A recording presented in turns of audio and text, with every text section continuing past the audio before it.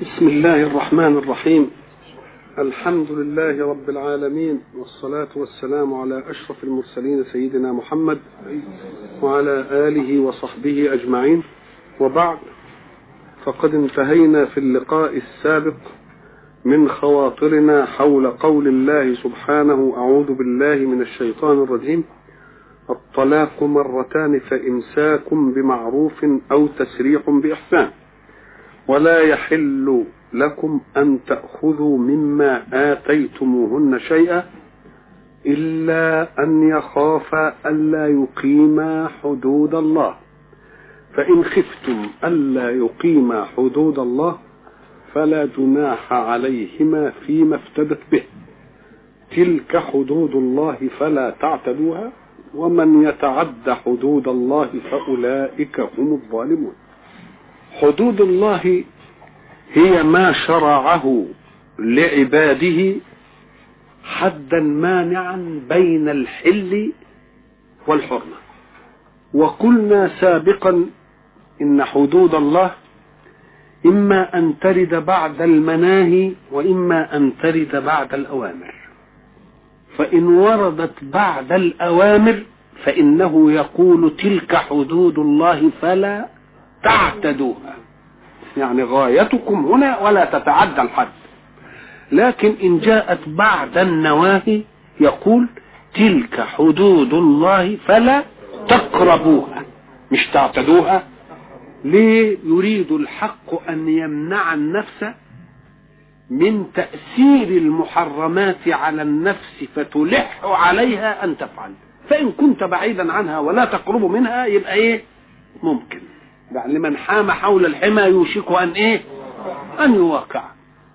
وما دامت الحدود تشمل مناهي الله وتشمل أوامر الله، فكل شيء مأمور به وكل شيء منهي عنه يجب أن يظل في مجاله من الفعل فافعل ومن النهي في لا تفعل. وإذا اختل نظام افعل فلا تفعل ولا تفعل فافعل يبقى اختل نظام الكون، وما دام اختل نظام الكون يبقى حصل ظلم. لأن الظلم معناه ايه؟ مش انك انت تنقل حق غير وتعطيه للغير. كذلك انت اذا نقلت دائرة تفعل فلا تفعل ودائرة لا تفعل فافعل يبقى ظلمت ولا ما ظلمتش؟ ربنا قال هنا افعل وقال هنا لا ايه؟ فكيف تأتي أنت في لا تفعل وتروح نقلها في إيه؟ في افعل، وفي افعل وتنقلها في إيه؟ لا تفعل. يبقى نقلت مجالا إلى يبقى ده ظلم ولا لا؟ يبقى ده ظلم. تشريع الطلاق حد من حدود الله، فإن حاولت أن تأتي بأمر أمر الله به لحل إشكال اجتماعي تبقى أنت نقلت المأمور به إلى حيز الإيه؟ إلى حيز النهي، نهيت عنه. يبقى حصل ظلم ولا ما حصلش ظلم؟ حصل ظلم. الحق سبحانه وتعالى حينما يعالج قضايا المجتمع يعالجها علاجا يمنع وقوع المجتمع في أدواء وآفات. البشر إن أحسن الظن بهم في أنهم يشرعون للخير وللمصلحة فإنهم يشرعون على قدر علمهم بالأشياء.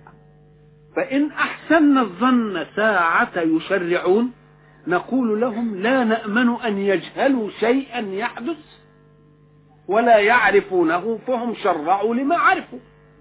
وإذا شرعوا لما عرفوا وفوجئوا بأشياء لم يعرفوها ماذا يكون الموقف؟ إن كانوا مخلصين بحق داسوا على كبرياء غرورهم التشريعي وقالوا نعدل أو نحول. وإن ظلوا سادرين في غلوائهم من الذي يشقى؟ المجتمع. الحق سبحانه وتعالى لا يتهم الناس جميعا في أن منهم من لا يريد الخير، بل منهم من يريد الخير، ولكن فيه فرق بين أن تريد خيرا وأن لا تقدر على الخير. انت شرعت لحد قدرتك ولحد ايه؟ ولحد علمك. ولذلك احنا قلنا سابقا أن شقاء التجارب في القوانين الاجتماعية النظرية تكون على من؟ على المجتمع، والذين يشرعون قد يحمون أنفسهم من شرور هذه التشريعات. وقلنا الفرق بين العلم التجريبي المعملي والكلام النظري الأهوائي إن العلم التجريبي الذي يشقى صاحب التجربة. العالم في معمله هو الذي يتعب، وهو الذي يشقى ويضحي بوقته ويضحي بماله ويضحي بصحته ويعيش في ذهول عن كل شيء إلا تجربته التي هو بصددها. فإذا ما انتهى إلى قضية اكتشافية، من الذي يسعد؟ المجتمع. ومن الذي شقي؟ لكن في الأشياء النظرية الذي يشقى من؟ المجتمع. وإلى أن يجيء مقنن بقى يعطف على المجتمع ويحنن عليه ويعدل. لكن الحق سبحانه وتعالى تحمل بتشريع الدين الأشياء اللي ممكن أن البشر يشقى به، فقال أنتم في العالم المادي التجريبي المعملي أحرار، تدخلوا المعمل وستنتهون إلى أشياء حتتفقوا عليها، لكن إياكم واختلافات الأهواء، ولذلك أنا سأتولى ما تختلف فيه الأهواء لأشارع فيه حتى أضمن إن المجتمع ما يشقاش، وبعد ذلك يجي له واحد يبقى إيه؟ يبقى يشرع له. ولذلك نجد في كل ظرف من الظروف قضية أهوائية يتمسك الناس فيها بأهوائهم، ثم تضغط عليهم الأحداث ضغطا لا يستطيعون أن يضعوا رأسهم في الرمال، بل لا بد أن يواجهوها. فإذا ما واجهوها ليحلوا إشكالها نجد أنهم التقوا بنظرية الإسلام. ولذلك قلنا إن الذين كانوا يقولون لنا أنتم تقولون هو الذي أرسل رسوله بالهدى ودين الحق ليظهره على الدين مرة على الدين ومرة على الدين كله، ومرة يقول ولو كره الكافرون ومرة يقول ولو كره المشركون، ليظهره على الدين كله ولو كره. يقول لك يا اخويا الاسلام ما امتدش ولسه التزال فيه ناس كتير ما ولا ظهرش على الدين كله. يقول له او يظهر على الدين كله بان يؤمن الناس بالاسلام جميعا؟ لا، لو فطنت الى قول الله ولو كره الكافرون لعلمت ان اظهار الاسلام على الدين مع وجود كافرين كارهين، وما دام مع وجود كافرين كارهين يبقى مش هيظهر كدين، ولكنه يظهر عليهم أي يغلبهم كنظام يضطرون إليه ليحلوا مشاكل مجتمعهم، فسيأخذونه وهم كارهون. وهم كارهون. ولذلك بيأخذوه على أنهم يحلوا مشاكلهم، يحلوا مش واخدينه وإلا لو كان هياخدوه كدين ما يقولش ولو كره الكافرون ولو كره لأنه خلاص ما دام ظهر على الدين كله وأصبح إسلاما يبقى لا كاره من كافر ولا كاره من لكن حين يقول ولو كره الكافرون ولو كره المشركون يعني اطمئنوا يا من آمنتم بمحمد صلى الله عليه وسلم وأخذتم الإسلام دينا أن دينكم ستأتي تجارب الحياة لتثبت صدق الله في تقنينه لكم، وسيضطرون إلى كثير من قضايا إسلامكم ليأخذوها كنظام يحلون به مشاكلهم مع عنادهم في أن يكونوا دائما ضد الإسلام. وقلنا زمان إن إيطاليا اللي فيها الفاتيكان كانت الحملات على الإسلام لأنه أباح الطلاق اللي احنا بصدده، وبعد ذلك اضطروا إلى إلى أن يقننوا الطلاق. وأظن بالأمس في أسبانيا ابتدأوا يقننوا يقننوا الطلاق. قننوا الطلاق بعد بعد ما كانوا يأخذون على الإسلام كيف يبيح الإسلام الطلاق، وبعد ذلك اضطرتهم ظروف الحياة وظروف المجتمع إلى أن يقننوا هم الطلاق تقنينا بشريا، مش تقنين مش تقنين ديني ولا دين دي تبين لنا مدى ثقتنا في ديننا، وأن مشاكل العالم لن يحلها إلا الإسلام، فإن لم يأخذوه كدين فسيضطرون إلى أخذه كنظام.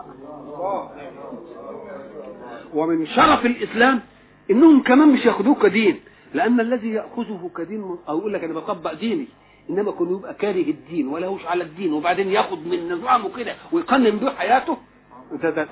شوف بقى ادي اللية، دي عظمة الايه؟ عظمة الإسلام، لأن يمكن أنت بتطبق دينك عشان دين، نقول له لا، ده هو مطبقه لأنه ما فيش فايدة إلا دين، ما فيش فايدة إلا إيه؟ إلا دين. يبقى إذن افهموا جيدا ولو كره الكافرون ولو كره الإيه المشركون، ويظهره حتى إذا ما جادلكم أحد في هذه المسألة فقولوا له إن شرف الإسلام أن يظل في الدنيا مشرك وأن يظل في الدنيا إيه؟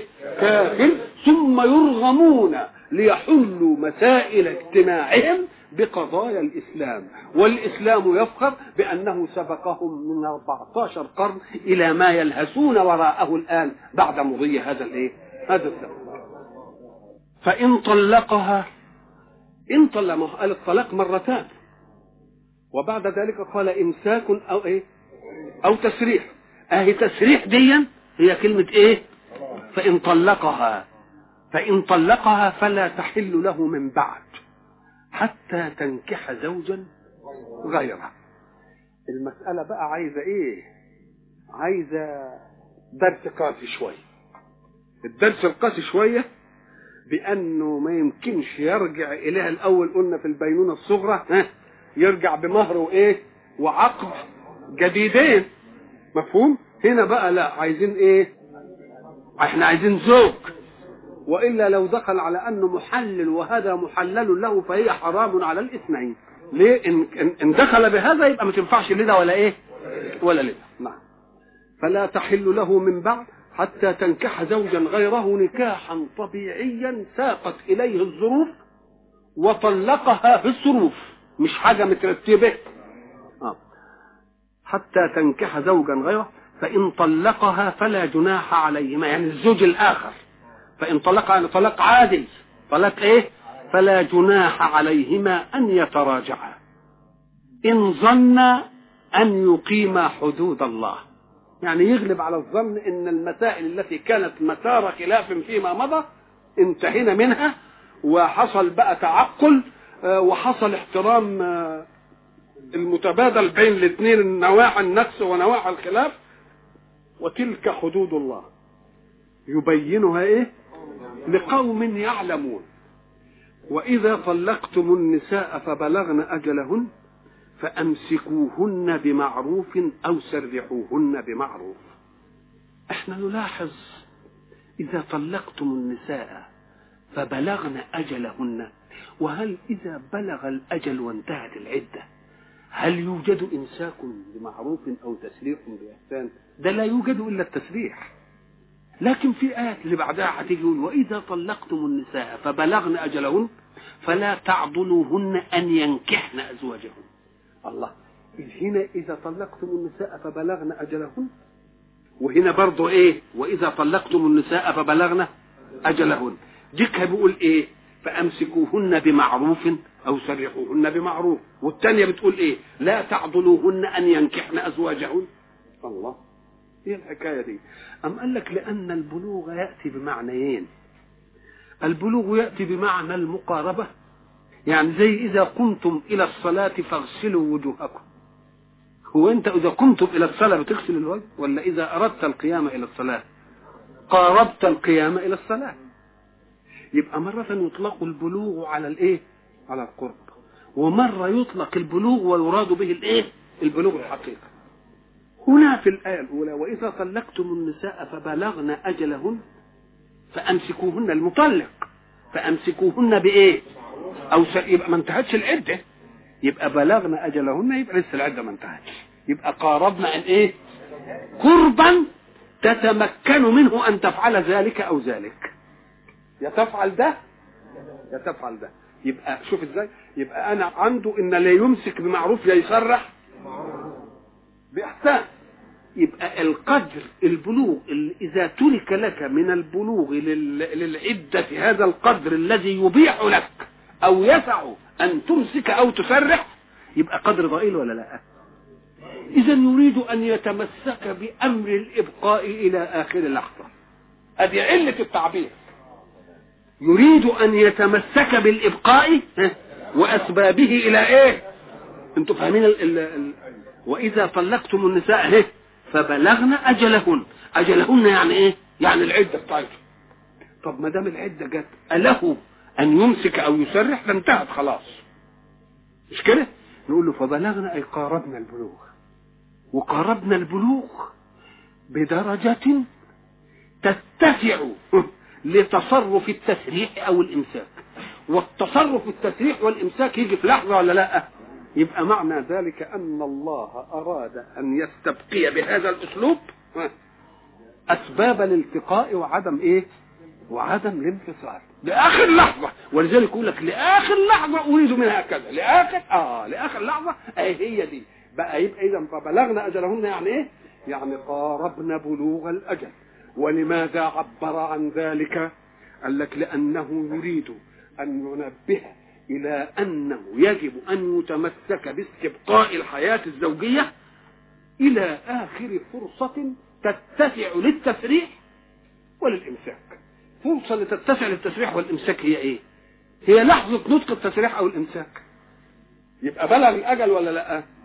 والثانيه بقى واذا طلقتم النساء فبلغن اجلهن فلا تعضلوهن ان ينكحن ازواجهن.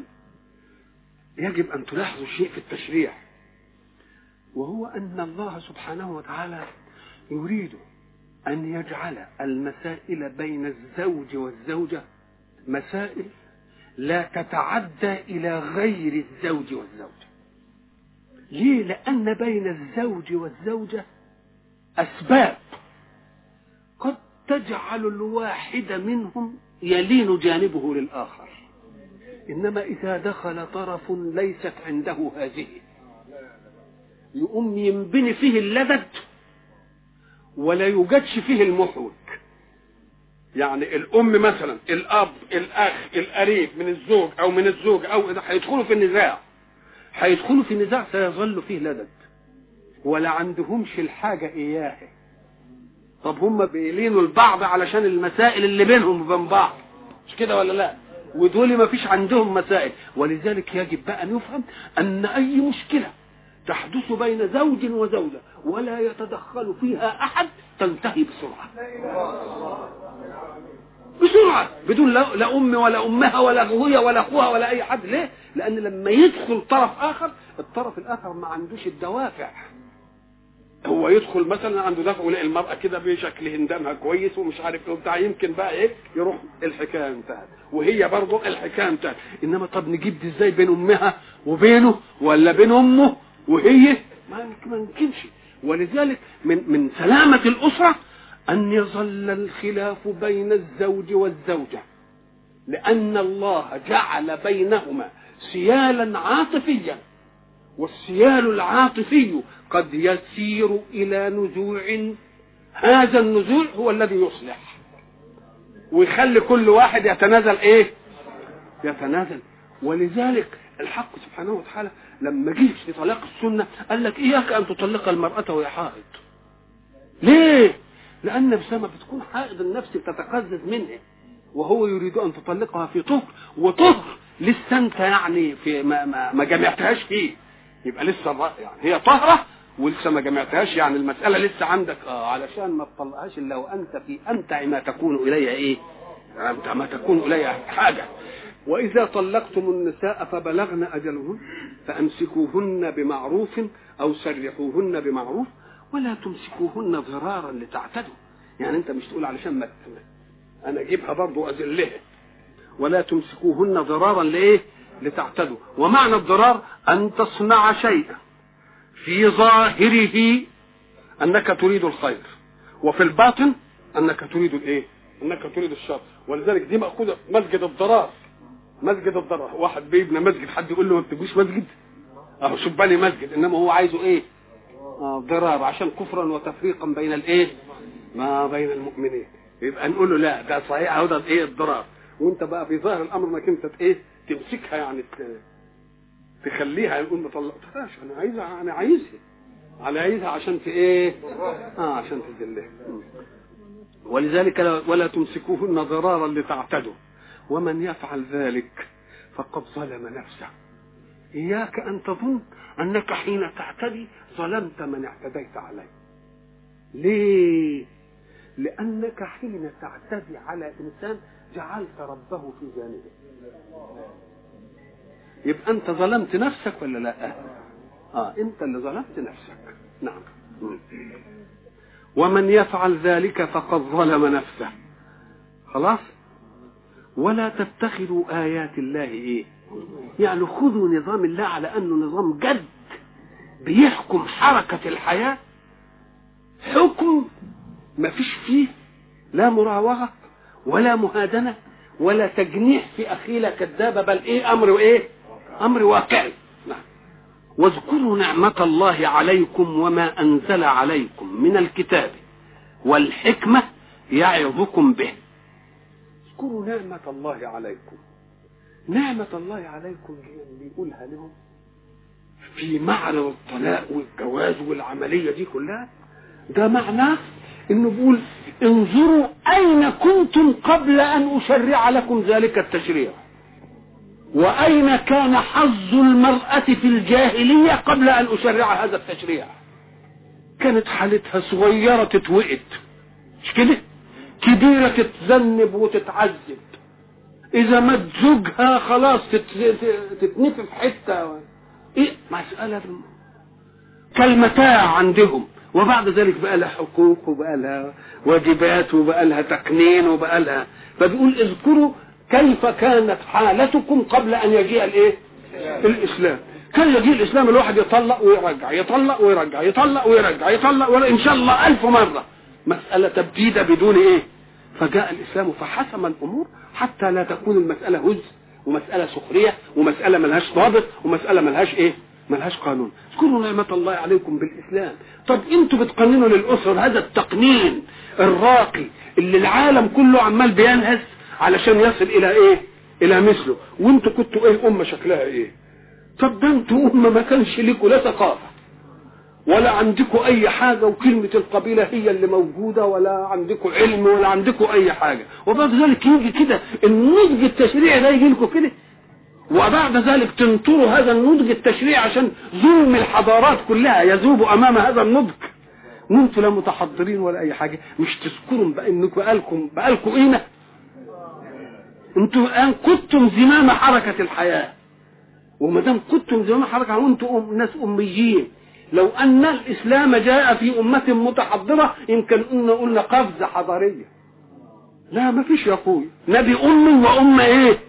وامة امية. امال جابوا ده منين؟ ام قال لك كله علشان ما يبقاش من ثقافة البشر شيء، كله هابط من السماء، كله هابط من السماء مش من ثقافة البشر. لو كانت امة لها ثقافة نقول لا ده بقى ارتقاءات حضارية، نقول لا ولا حضارية ولا اي حاجة. ده المسألة. ولذلك ساعة ما نقول النبي الامي او الامة الامية هذا شرف لها. ليه؟ لان حظها ان لم تكن امية فثقافتها من بني جنسها، مش كده؟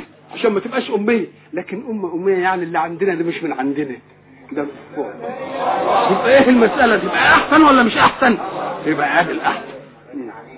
يبقى اذا الامية فينا شرف ولا لا؟ والامية في رسولنا شرف ولا لا؟ ليه؟ لان غاية الامية ان تحرم البشر ثقافة البشر. لكن كونه امي وجاب هذا كله دليل على انه مش من هنا خالص. علم الانسان ما لم ايه؟ ما لم يعلم. ولا تمسكوهن وان يفعل ذلك فقد ظلم نفسه ولا تتخذوا آيات الله واذكروا نعمة الله عليكم وما أنزل عليكم من الكتاب اللي هو القرآن والحكمة وهي سنة رسول الله صلى الله عليه وسلم يعظكم به واتقوا الله واعلموا أن الله بكل شيء عليم. إياكم أن تتهموا دينكم بأن الله فاته شيء من التشريع لكم، فكل تشريع جاهز عندنا لأن الله عليم بما تكون عليه الإيه؟ بما تكون عليه. فلا يستدرك كون الله في الواقع ما شرعه الله في إيه؟ في كتابه، لأن خالق الكون هو الله ومنزل التشريع هو الله. وإذا طلقتم النساء فبلغن أجلهن، أهي بلغن أجلهن دي مش قاربنا بقى، انتهت العدة خالص، فلا تعضلوهن أن ينكحن أزواجهن إذا تراضوا بينهم بالمعروف. خلاص هي من العدة انتهت وما عادش له أن يراجعها، وبعد ذلك افرض ان هو قال انا عايز ارجعها اتجوزها تاني مش هرجعها بقى، عايزه ايه؟ يقوم اهل اللدد يمكن هي وهو يعني ميالين لبعض لان في سيال بينهم وبين بعض ما حدش عارفه، لكن بقى اللي دخلوا في الخصومه من الاهل يقفوا لك لا ما يمكنش ترجع له دي تاني، اتجوزها تاني هنعيد ايه؟ لسه مش عارف ايه، ما دام هم تراضوا يا اخي وانت عارف ايه اللي بينهم؟ ما تعرفش انت، مالكش داخل انت في المساله دي. انتوا مفهومين الكلام؟ مفهوم اظن واذا طلقتم النساء فبلغن اجلهن فلا تعضلوهن، والعضل هو المنع، فلا ايه تعضلوهن ان ينكحن ازواجهن اللي طلقوهم من الاول، يعني ما تبيتوش اللدد والخصومه، لان ان بيتم اللدد والخصومه يبقى لم تجعلوا لتدرجات الطلاق بحكمه الله فائده. ما هي فايدتها ايه؟ مش معنى ذلك اللي ما يصلحش من الاول ينصلح من الثاني، طب وانت تمنع عليه انهم يبقوا كويسين بعد كده بقى؟ امال هو ربنا عامل لها ليه مراحل؟ انت كنت هتقول لا ما تنفعش، تقول والله اذا المراحل ما لهاش لازمه، كان يعملها بت من ايه؟ بت من اول مره. يبقى معنى انه جعلها مراحل ان هو ايه؟ الحق سبحانه وتعالى يعلم ان اللي ما يتهذبش بدي يتهذب بدي يتهذب بدي يتهذب بدي، فاذا ما انتهى الاجل وبعد ذلك يريد ان يتزوجها مره ثانيه ما تقولش لا ما تنفعش، والا ما كانش ربنا يعملها درجات بالشكل ده. فلا تعضلوهن ان ينكحن ايه؟ ازواجهن. هنا ان ينكحن، واحنا كنا قلنا هناك ولا تنكحوا، هنا ان ينكحن نسب النكاح لمين؟ للمراه، للنسوه. هنا إذا تراضوا بينهم بالمعروف، وما دام تراضوا يا أخي بينهم بالمعروف يبقى أنت مالك أنت يا أخي. ذلك يوعظ به من كان منكم يؤمن بالله واليوم الآخر. كلمة شوف بقى فلا تعضلوهن أن ينكحن، من الذي يعضل؟ الكلام الأولياء الأمور أو لكل مؤمن ومؤمنة؟ لأن الإيمان جعل الناس كلها إيه؟ يعني برضو أهل الحل أهل العقد أهل المشورة أعيان الحدة لازم يقفوا في المسائل دي. ذلكم يوعظ به من كان يؤمن بالله واليوم الآخر ذلكم أزكى لكم. شوف بقى كلمة وأطهر دي تلفتنا لفته. اوعى لما تميل المرأة على انها تتجوز الراجل اللي طلقها وزعلكم وعملتم بينهم وبين بعض قضايا وبعدين بلغت العدة وبعدين حبوا ويرجعوا لبعض، تقفوا الوقفة دي وتقولوا لا والله يعلم. شوف بقى تقولها كده ذلك أزكى لكم وأطهر والله يعلم وأنتم لا تعلمون. مفهوم أظن قوي.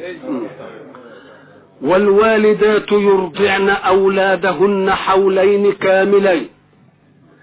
شوف بقى عظمة الإسلام، يتكلم عن الوالدات هنا يرضعن أولادهن بعد عملية الطلاق، لأن عملية الطلاق دي والانتهاء منها بتورث إيه؟ شقاق بين الرجل والإيه؟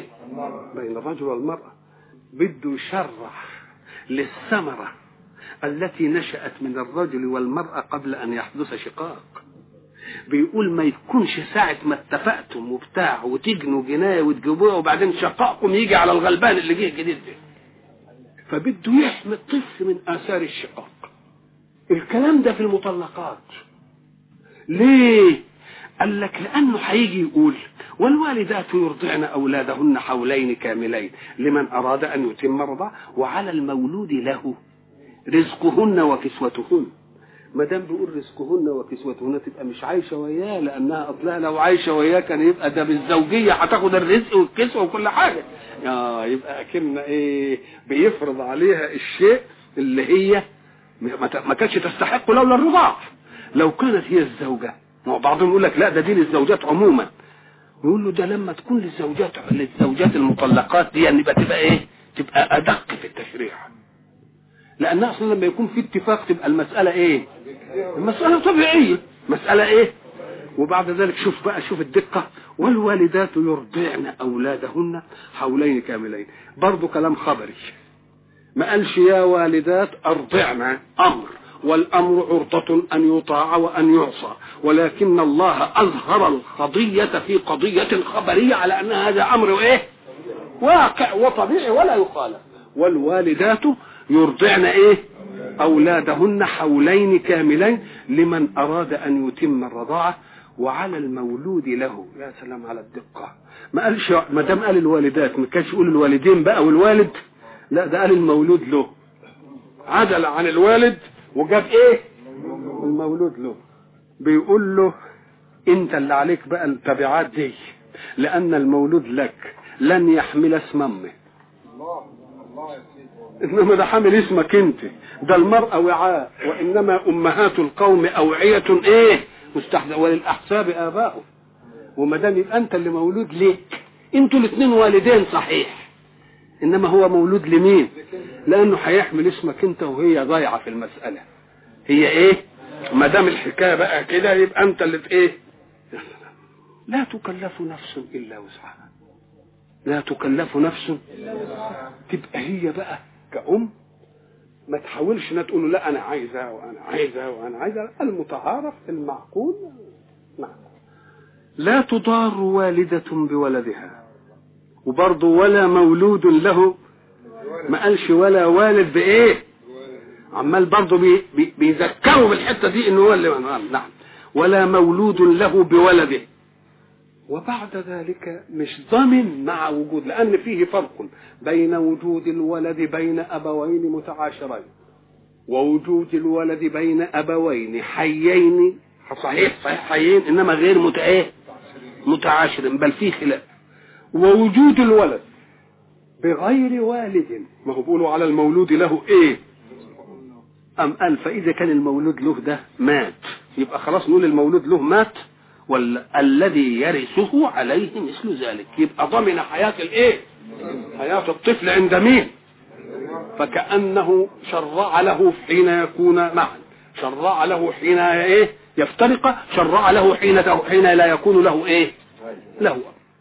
وعلى الوارث مثل ذلك، فإن أراد فصالا عن تراض منهما وتشاور. شوف بقى رحمة الإسلام، مش معنى أن واحد طلق واحدة وانتهت المسائل وبعد ذلك يوجد بينهم ولد إن تفضل الجفوة، لأن كلمة تراضي وتشاور دليل على أنهم برضه في قضية مشتركة وهي الولد. القضية المشتركة لازم يلاحظ فيها إيه؟ عاطفة الأمومة وعاطفة الأبوة، ونفضل إيه؟ حتى إن الولد ما ينشأش إيه؟ لما يفهم إن المختلفين دول اللي اتطلقوا من بعض وبعد ذلك عنده يلتقيان بالتشاور والتراضي في مسائله، يوم إيه اللي يحصل؟ يبقى الاثنين يخلق الولد إيه؟ مثلا فاهم إن أمه قدرت ظرفه وأبوه قدر ظرفه، ورغم وجود الإيه؟ الشقاق والخلاف، فإنهم اتفقا على مصلحته وآثرها بتراض وإيه؟ متشاور. مش ما نفهمش، لا ما تشوف الأب ما يشوفش الولد الأم ما تشوفش، مسألة مش نعم. فإن أرادا فصالا عن تراض منهما وتشاور فلا جناح عليهما. الفصال يعني إيه؟ فصال يعني إحنا قلنا الوالدات يرضعن أولادهن حولين كاملين. الحق سبحانه وتعالى اعطى الفرصة، قال ده لمن أراد أن يتم الرضاعة، إنما هب إن ظرف خاص خلانا نقلل، ظرف خاص خلانا نكتر. أرادوا إن هم يفصلوه يعني يفتموه عن إيه؟ عن تراضي، فلا جناح عليهما. وإن أردتم أن تسترضعوا أولادكم، تسترضعوا يعني واحدة أخرى لأولادكم، فلا جناح عليكم إذا سلمتم ما آتيتم بالمعروف. لأنه حين وكل الولد ترضع أمه الحنان موجود. افرض ان الام ما عندهاش القدرة او ظرفها لا يسعفها الصحي على انها ترضع، هتسترضع تجيب واحدة انت مرضعة، يقول لك المرضعة دي انت لن تستطيع ان تضع في صدرها قلب ام، يبقى لا اقل من ان تبلغ منها مبلغ الرضا عنك وعن وليدها وعن الوليد اللي بترضعه، بانك انت تدي لها ايه؟ ما يسخيها ويجعلها تقبل على إرضاعه بأمانة وعلى الإشراف عليه في مدة الرضاعة بصدق. أن تسترضعوا، وإن أردتم أن تسترضعوا أولادكم فلا جناح عليكم إذا سلمتم ما آتيتم بالمعروف، واتقوا الله واعلموا أن الله بما تعملون بصير. يعني من الممكن إنك أنت تدلس على المجتمع، وساعة ما تشوف ابنك كده ولا اللي بترضع ابنك وتشوفها قدام الناس تديلها شيء من من الحفاوة ومن العناية والواقع غير يقول له لا، انت ما بتعاملش بقى المجتمع، انت بتعامل ربنا، وربنا زي ما قلنا هناك، والله يعلم وانتم لا تعلمون. والذين يتوفون منكم ويذرون ازواجا يتربصن بانفسهن 4 أشهر و10. ما دام اتكلم عن الطلاق واتكلم عن العده، يريد ان يتكلم عن عده المتوفى عنها المتوفى عنها زوجها. المتوفى عنها زوجها دي ده لها 4 أشهر و10. اشمعنى ديكها اعتلها 3 قروء، والقروء يا اطهار يا احياض، المهم القرء والحيض، الطهر والحيض بياخدوا شهر، بدليل ان الآيسة او الصبية الصغيرة اعطاها 3 شهور. نقول له يا اخي العدة في الاولانية دي كانت فراق اختياري، هو اللي اختار، لكن العملية في الوفاة دي عملية جبرية، يعني لا الزوج طلق ولا اي حاجة. يريد الحق سبحانه وتعالى ان يربب في النساء فضيلة الوفاء للعشرة. فضيلة الوفاء للعشرة دي بس مش نستبرئ رحم، في العدة دي كنا نستبرئ رحم بس، لذلك ادنا لها اللي هي مدة 4 شهور اللي تصبر فيها، وما خلناهاش إيلاء، برضه زودنا 10 أيام وفاء لحق الزوج الأول عليها، وفاء لحق الزوج الأول عليها. هذا إن لم تكن حاملا، فإن كانت حاملا فعدتها أبعد الأجلين، مش إنها حامل وولدت بعد شهر. لو ولدت بعد شهر في الطلاق كانت العدة انتهت، إنما في الوفاة نقول له لا، أيهما أكبر، يا الحمل يا 4 أشهر و10 أيام، اللي أكثر تبقى هي تبقى هي عدتها. وإلى لقاء آخر إن شاء الله.